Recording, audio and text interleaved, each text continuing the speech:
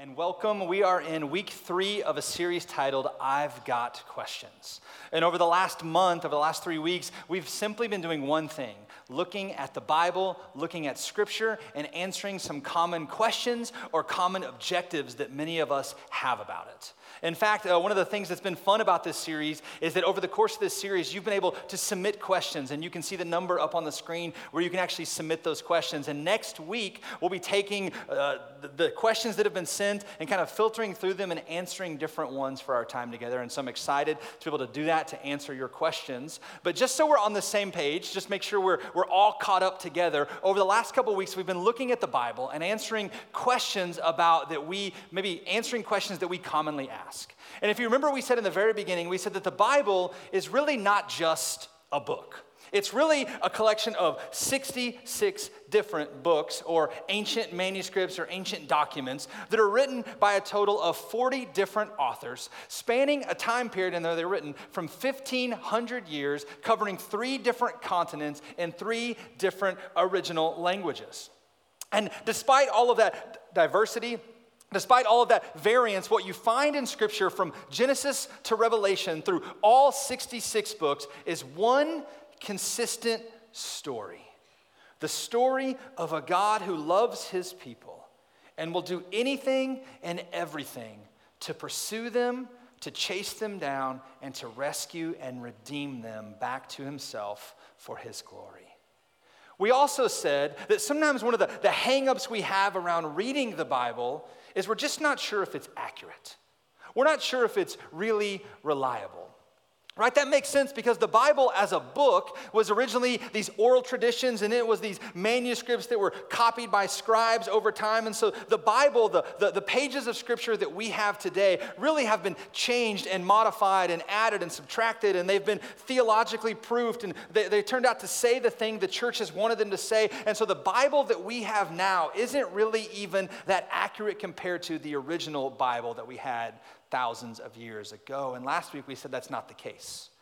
We said that the Bible, as an ancient document, is actually the most accurate and the most reliable historical document that has ever existed. We said there has never been a single archaeological discovery that has ever discredited any claim the Bible makes. We also said that if you look at comparing the Bible and the ancient manuscripts to any other ancient book that historians agree are reliable and true, we find that the Bible is exponentially, the number of ancient manuscripts exponentially exceeds those of anything else. It's true and it's accurate. The Bible that we hold in our hands, that we download on our phones, that we read on the internet is the most accurately translated and reliable ancient document that has ever existed in the history of the world.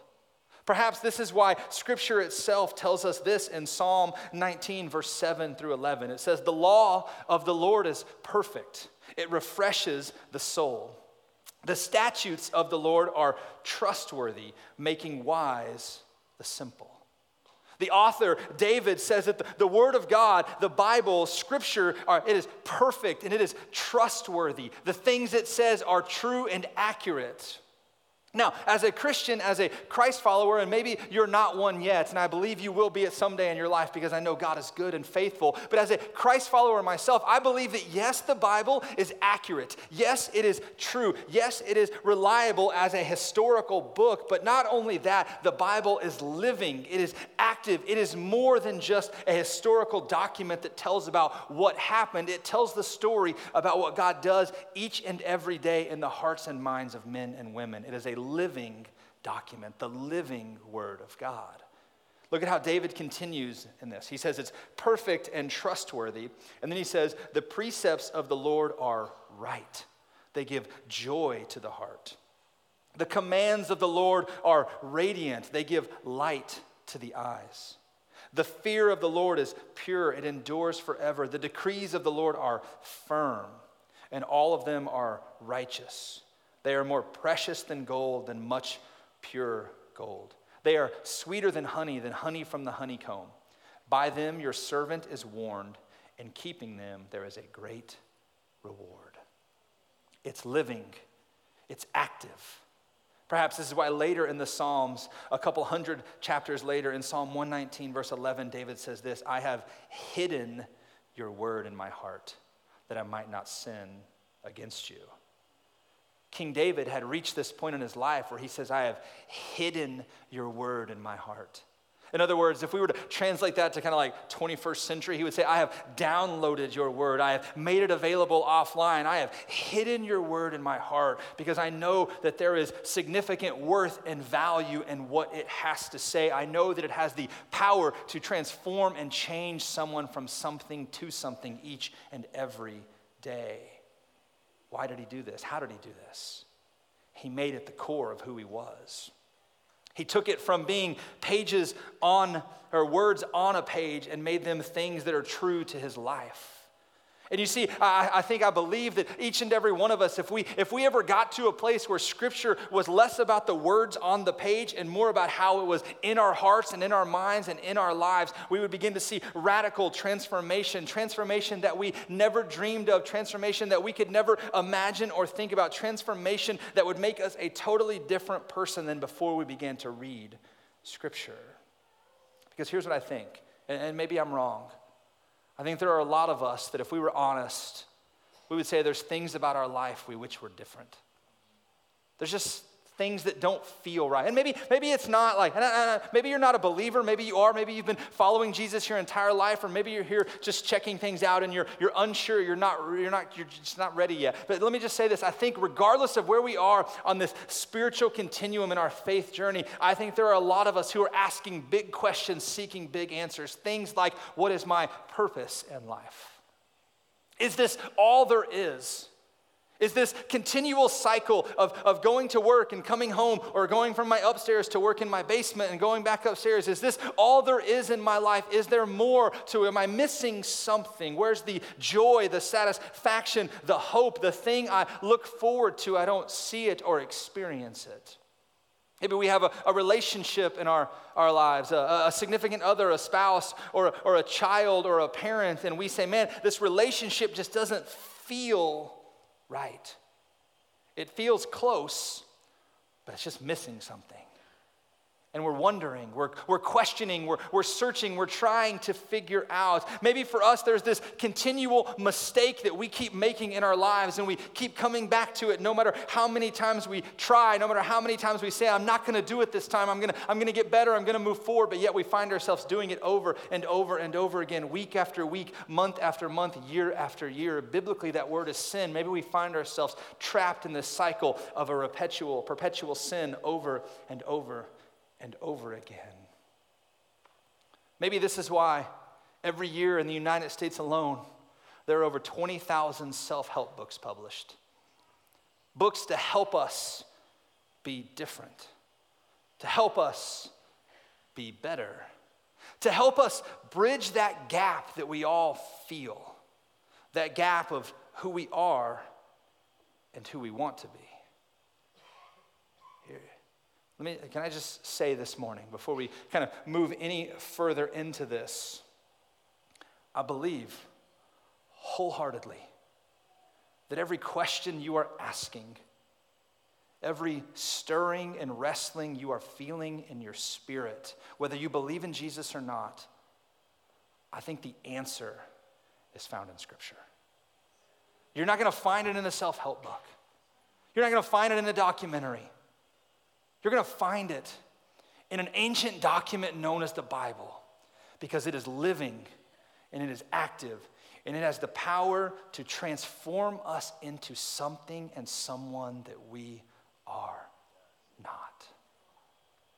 David says, I have hidden your word in my heart. Like, what does he mean by that? Like, practically, what does that mean?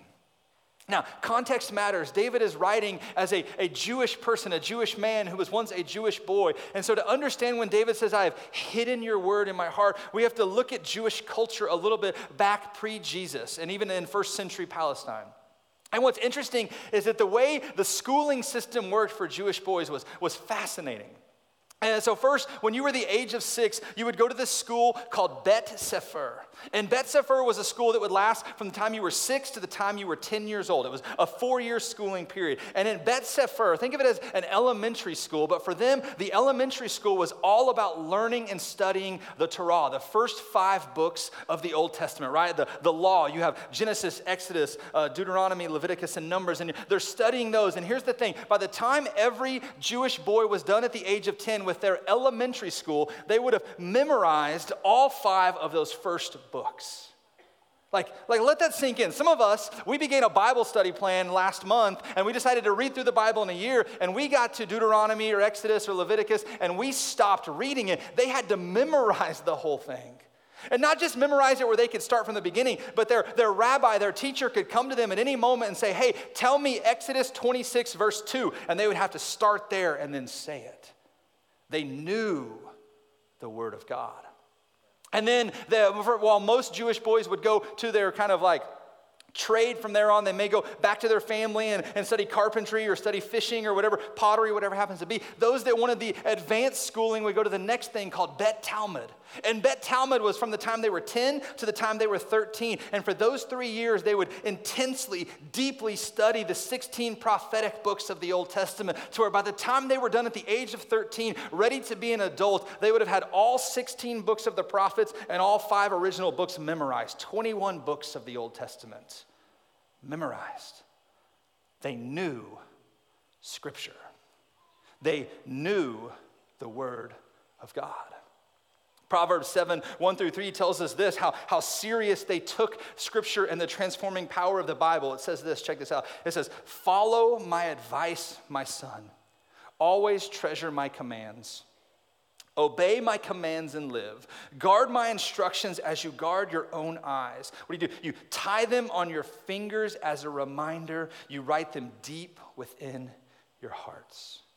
So Jewish boys, because of the schooling they had and memorizing these verses, they knew that the Bible, that Scripture, that the Word of God was powerful and transformative, and they wanted to make sure they captured that. And so what they would do is take this verse along with Deuteronomy 6, and they would go to their homes, and they would write Scripture all over their walls, because they wanted to know that the moment they walked into their place, God was there with them, and they wanted to be reminded of His faithfulness and His goodness and who He was. And then they would take parchment paper and they would write verses down for the day, and they would tie them on their wrists, or this verse says bind them on their fingers. And when they would go out into public, they would literally take those verses with them, and every transaction they made, every hand they shook, every job they did, everything they ate, they could see the Word of God, and it would remind them of God's faithfulness and His goodness and His transformative power in that moment as they went about their day. And then for special times of the year, or for the ones who were kind of the really elite, they had these things called phylacteries. And it's weird. They had these boxes they would put on their head with a band going around it. And in this box, they would take Scripture, they would take the Word of God and put it in there. And so what would happen is, as they were having a conversation with somebody, as they were taking in information throughout the day, to them, the information had to go through the Word of God before it got to their mind. It was how they filtered their thoughts. God's Word to them was transformative and powerful. You see, to a Jewish person growing up in the time of Jesus, the Bible, Scripture, was how they knew God. And when I say knew God, I'm not talking about knew about God.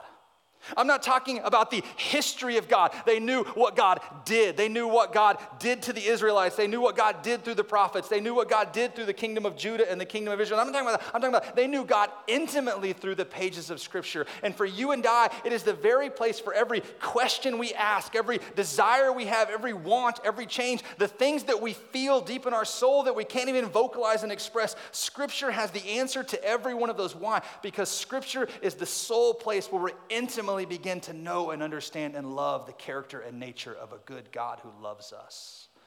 It is where we find our home. It's important. It's transformative. Now, besides knowing about God, what else does Scripture bring to us? What else happens when we read it? And I could give you tons, hundreds of examples from Scripture, but I just chose a couple, and I just want to tell you these. If you're taking notes, write these down first. The Bible brings power.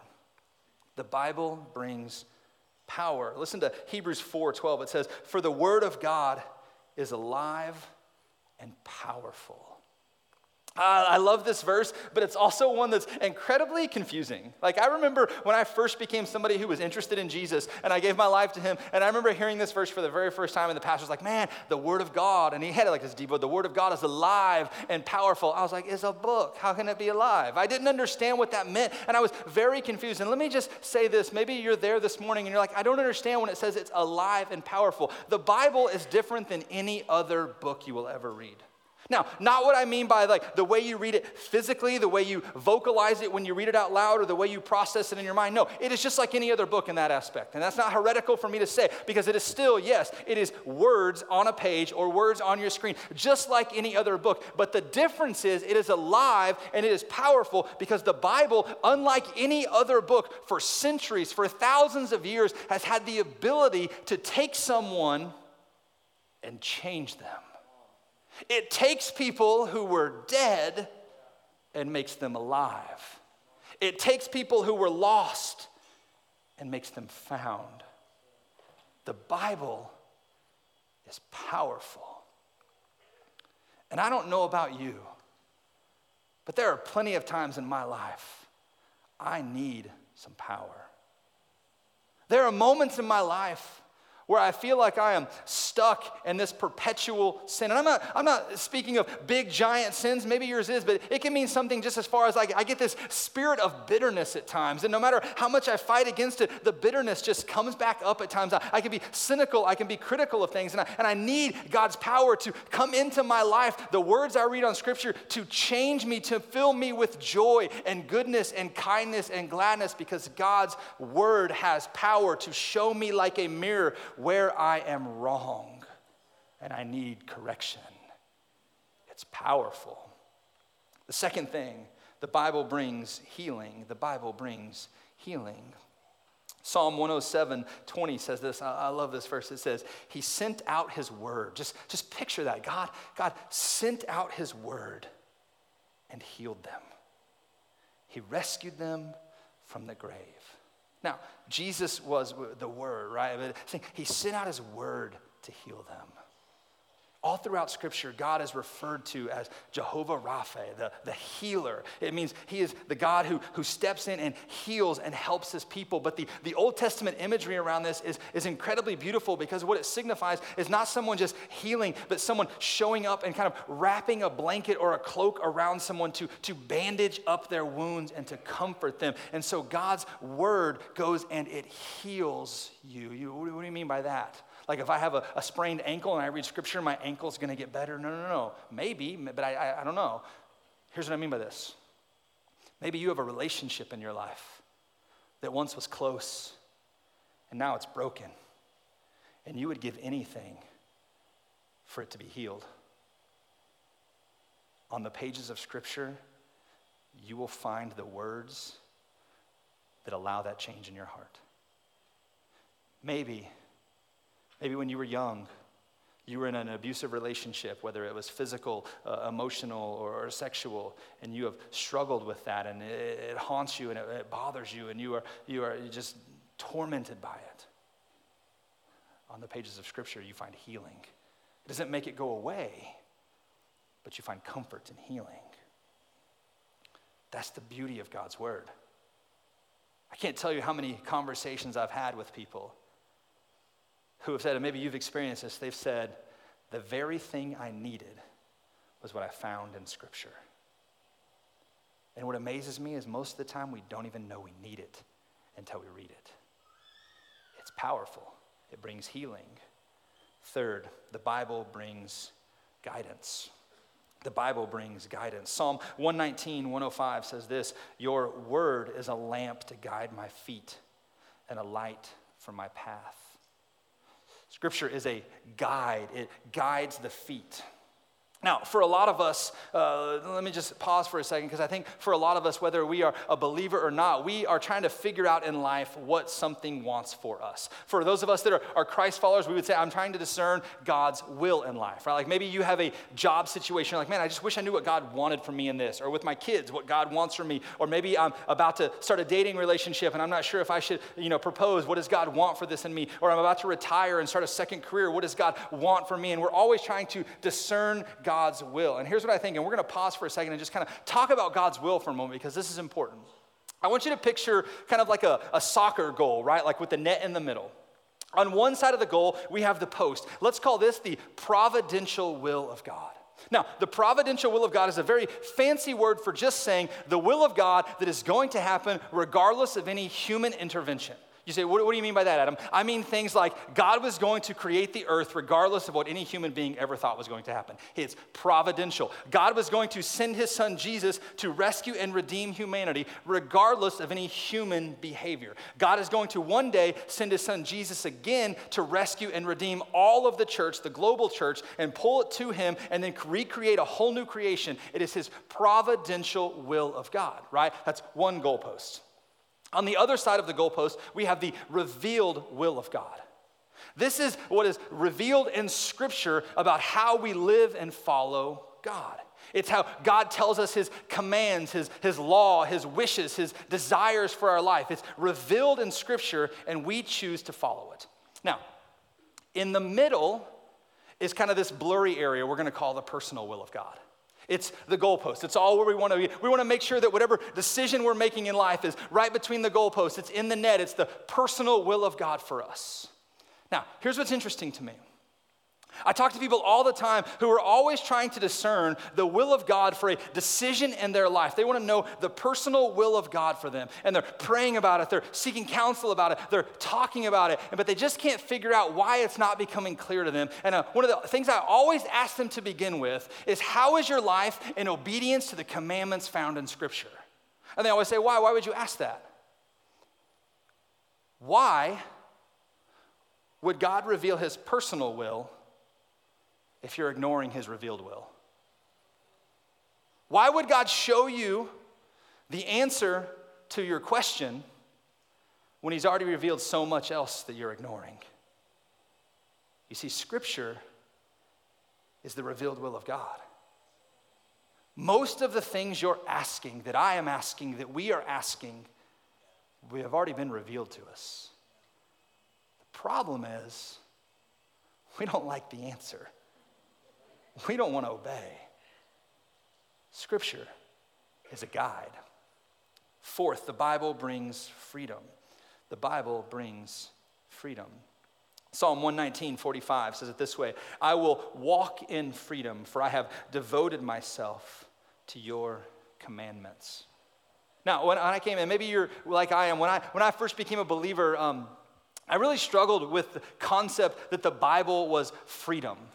I remember just kind of hearing people talk about, the Bible is just an ancient document, this ancient book that is full of rules and laws and regulations, and it's full of all the things you're not supposed to do. And maybe you have felt the same way before, because any cursory review of any of the Old Testament and even some of Jesus' sayings, right? He just said them in a nicer way, but he's still telling you what not to do. We find that we read it and we say, man, it's just a bunch of things trying to restrict me, to control me, to cripple me from having fun and enjoying life.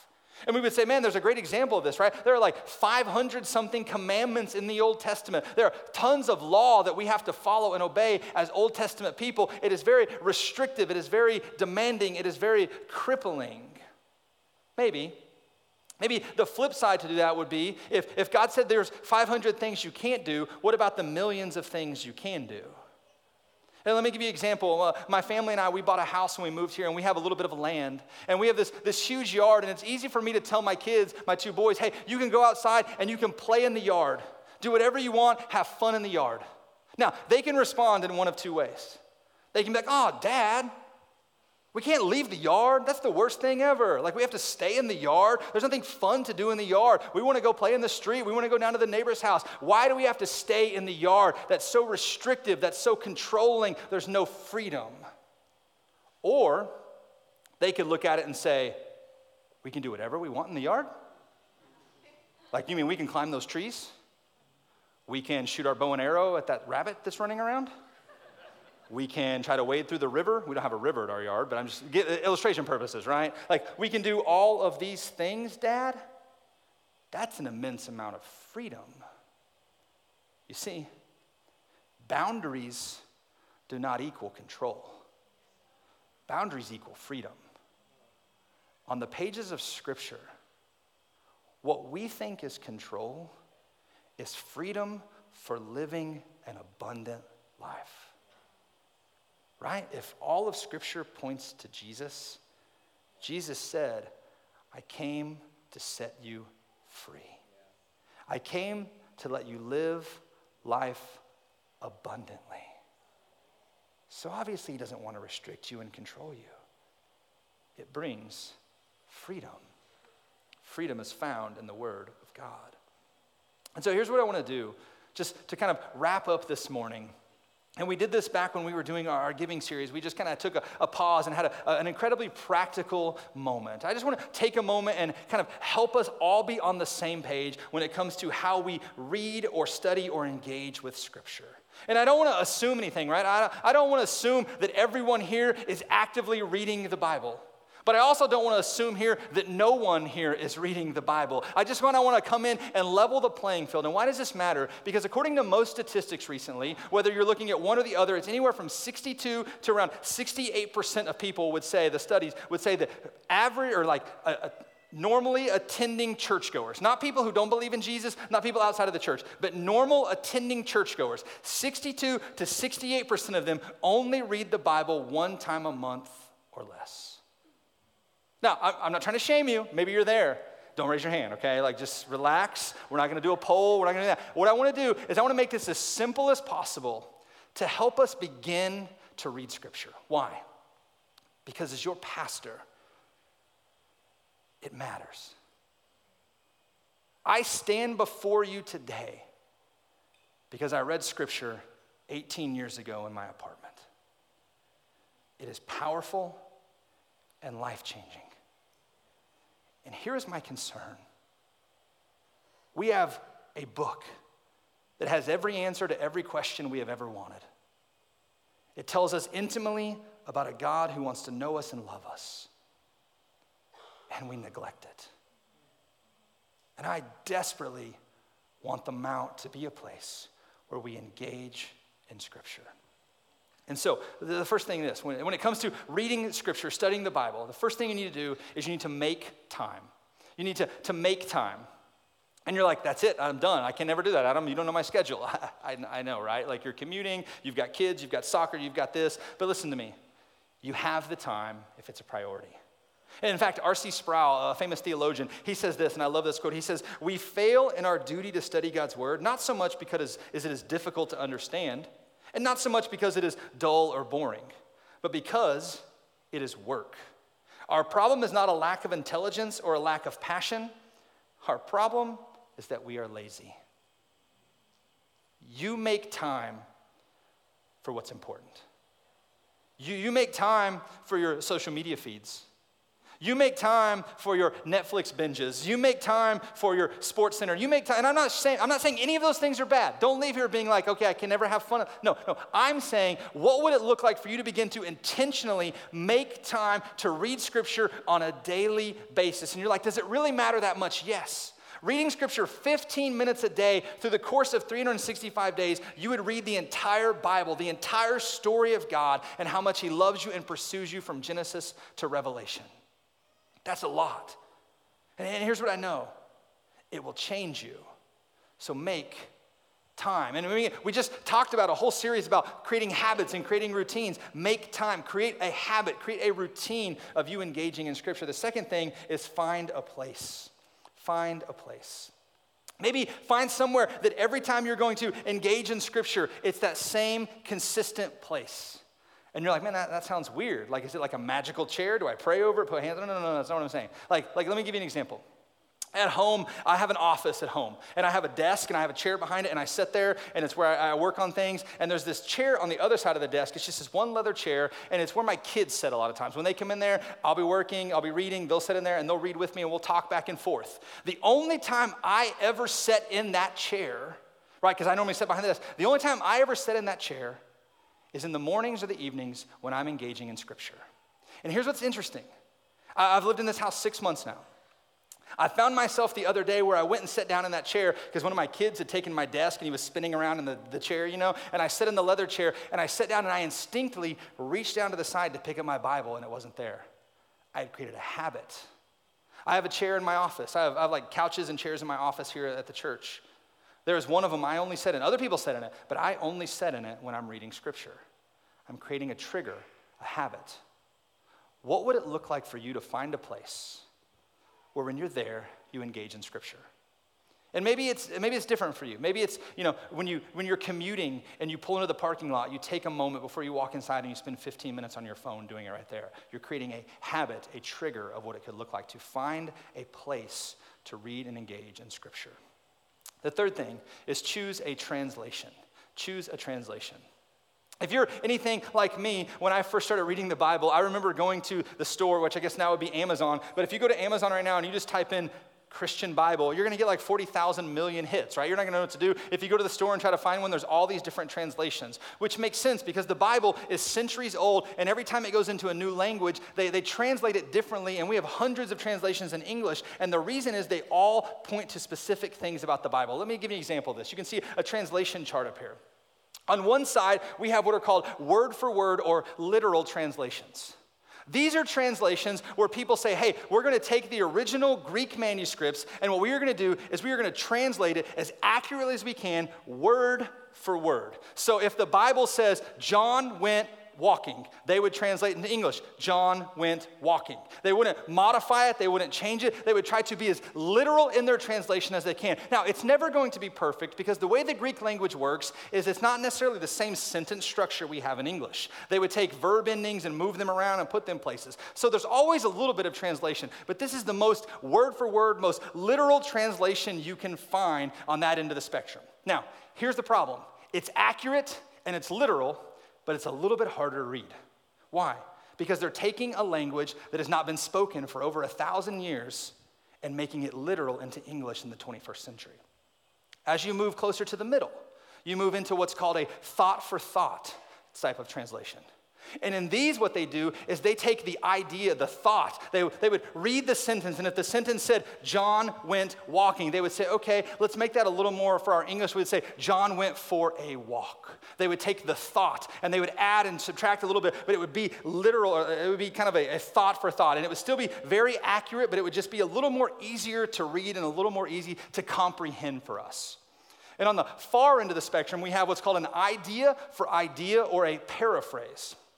This is the loosest style you can get. What they would do is they would read maybe a whole passage or a whole couple verses, and they would say, okay, what's the idea that's trying to be communicated here? How can we express that in 21st century English? For instance, if it said, John went walking and then he saw a goat, they would say, John was out for a stroll and he ran by a goat when he was walking.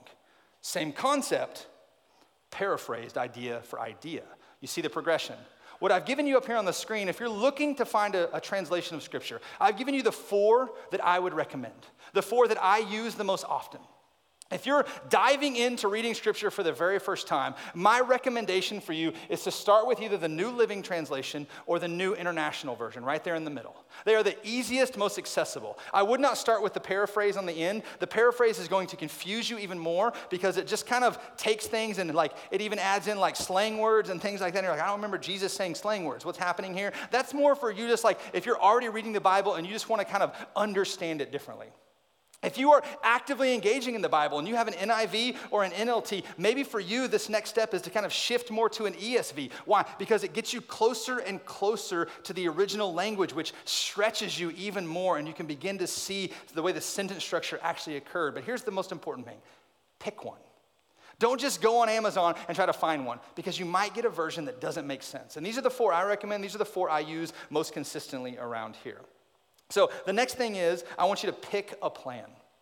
Now, there are lots of options for picking a plan. It is really hard to just open up the Bible and be like, all right, I'm going to start reading today and just open it up. You're most likely going to end up in the middle of the New Testament, which is an incredibly hard and difficult place to start. And so you need to pick a plan, not just for what you're going to read, but how you're going to read it. And you can go online and you can find tons of plans. You can go to the YouVersion Bible app and you can get all kinds of plans. We've even given you a plan that you can scan the QR code up on the screen. And in a couple weeks, we're going to begin a new series titled The Final Week. And what we're going to do is for about 5 weeks, we're going to look at the final week of Jesus' life and all the things that he went through. And this plan will actually begin next Wednesday, but as we go through the series, you will be reading those events with us. They will line up with what we're talking about on Sunday. So it's a great chance for you to begin next Wednesday, and it lasts all the way to Easter. If you're just saying, man, I want to start reading Scripture and I don't know where to start, get that plan. You can go in our Mount app and you can find it on there as well. You just kind of scroll to the right until it says Bible reading plan. We would love for you to do that with us. Not only do you need to pick the plan like that, but you also need to have a plan for how you're going to read it. Sometimes the Bible is complex and difficult, and if you just dive into it, you're going to get a little bit confused. And so maybe you need a commentary, a resource to go with it, to read side by side. There's a great series called God's Word for You, and it's a short series about each book, and they're really easy to read, and they have questions to help you and learn as you process through it. But the most important thing they do in those, or any commentary is going to do, is it's going to make sure you understand the context and the genre you are reading, because this is important, because here's the danger. If you're not used to reading the Bible and you just go and open it up and you're like, bam, I found myself in Leviticus. And if you read Leviticus the same way you read Psalms or the same way you read one of the Gospels, it's going to be very confusing in your life. They are different genres. One is poetry, one is history, one is biography. They are different. And this makes sense to us. For instance, we began this series by comparing the Bible to Harry Potter. So I want to give you this. There's 2 things going to be on the screen. You have Harry Potter and the Deathly Hallows and the New York Times. We all know that if we picked these up, we would read these very differently, right? Nobody goes and picks up Harry Potter and says, okay, I'm going to read this as if it's true. Because what you would do is after about a couple chapters, you would begin enrolling your kids in a wizard school called Hogwarts, and you would try to find a hidden alleyway trying to find out where you can buy wands and things for them. At the same time, no one reads the New York Times as if it is fiction. You don't read the New York Times and say, man, this is a great story. I can't wait for the movie to come out about this guy. Like, oh man, that must be a crazy murder. It's going to be awesome to see. Like, I can't wait to dress up like that guy on Halloween. That's not how you read it. They are different genres. One of the things I hear over and over and over again from people is I don't understand the Bible because they don't understand the genre. You've got to know what's prophecy, what's history, what's poetry, and so on. Get a plan for how you read it. So pick a time, pick a place, pick a translation, and pick a plan. And then just see what happens. Just begin reading it. Just lean in. You don't have to read a lot. If you want to read a lot, read a lot. Just start with a little and begin reading it. And here's my prayer for you as your pastor. That we, the Mount, that all of us would echo the prayer of David in Psalm 119:16 when he says this, I delight in your decrees. I will not neglect your word. My prayer is that every single one of us, even if we don't even believe in Jesus yet, would pick up the pages of Scripture and delight in it, not neglect it. Because here's the reality. The book that we have has every answer we would ever need to every question we will ever ask. And my fear is that many of us are taking it for granted and neglecting it. And it is so readily available to us. And that has not always been the case. In fact, if you go back just a couple hundred years, you see a period of the history in the world where the Bible was not accurately available for the common person. And in fact, in the Middle Ages alone, We see a time period where the church, the Roman Catholic Church, the leading kind of religious capital at the time, said that the only official translation of the Bible is the Latin version, and the common person, the ordinary, everyday person can't read it. Why? Not because it was dangerous, because it was too powerful for them. They couldn't read it. It would be hard to understand, but also it would begin to change them and make them a different person. So we can't let them have access to it. So we're going to limit it. We're going to control it. We're going to restrict it. Imagine growing up for most of your life wanting to read what God says to you, but never having access to it. And then through history, some guys by the name of, Martin Luther and John Huss and William Tyndale begin to change all of that. And the story of William Tyndale is actually quite fascinating to me. William Tyndale was, while Martin Luther is working on the first official translation into German, he begins working on this translation into English. And the King of England found out and was furious. Was angry.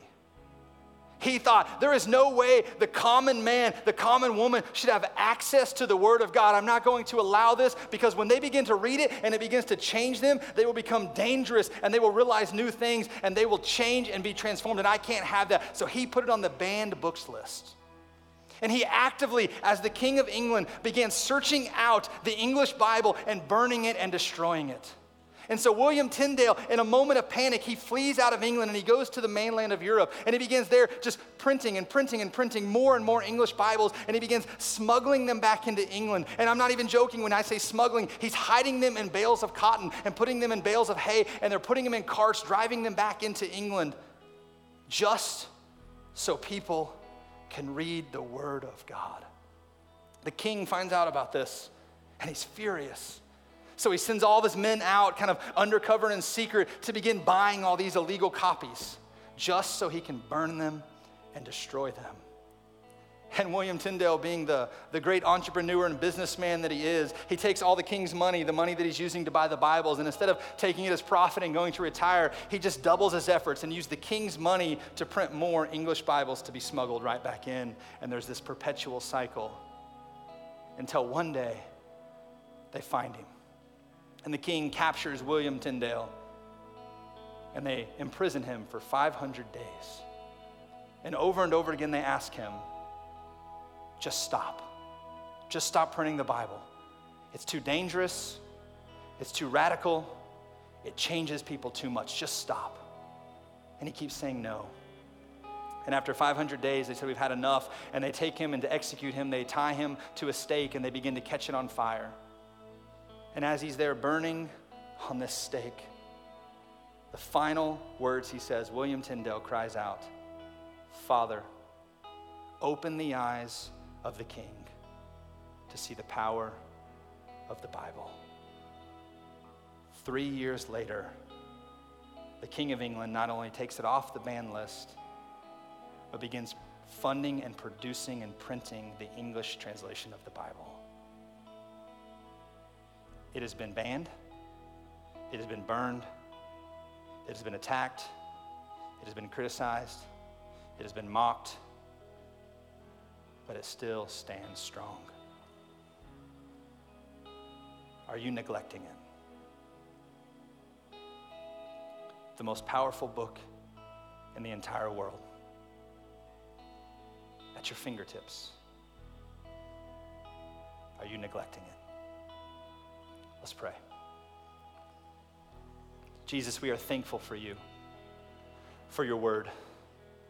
Father, we pray that we would become people of the word.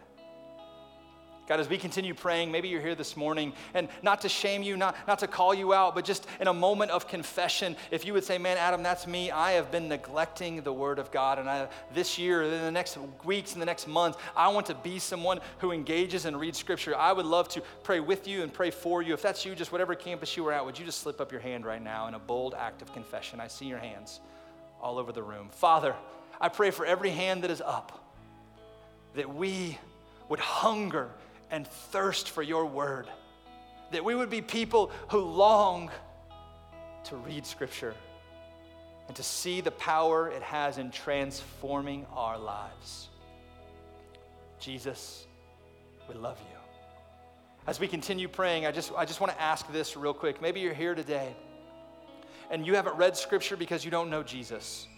Can I just say, as you begin to read Scripture, the thing you are going to see brightly more than any other thing is that Jesus Christ, the Son of God, loves you so much that 2,000 years ago, he came to earth to die for you in place of your sins, your punishment, so that you could repent and turn to God and live a new life as a new creation and no longer continue living in struggle and condemnation the way you are now. He came to set you free and make you new. And maybe this morning, that's what you need to hear, is that the Word of God is not only powerful on the pages of Scripture, but powerful in your heart. If that's you, maybe for the first time in your life, whatever campus you were at, would you simply lift up your hand and say, Jesus, I want to believe in you for the very first time? If your hand is up, let's pray together. Father, I am a sinner. I need your grace. Come into my life. Make me new. Be my King. And be my Lord. Jesus, save me. Amen.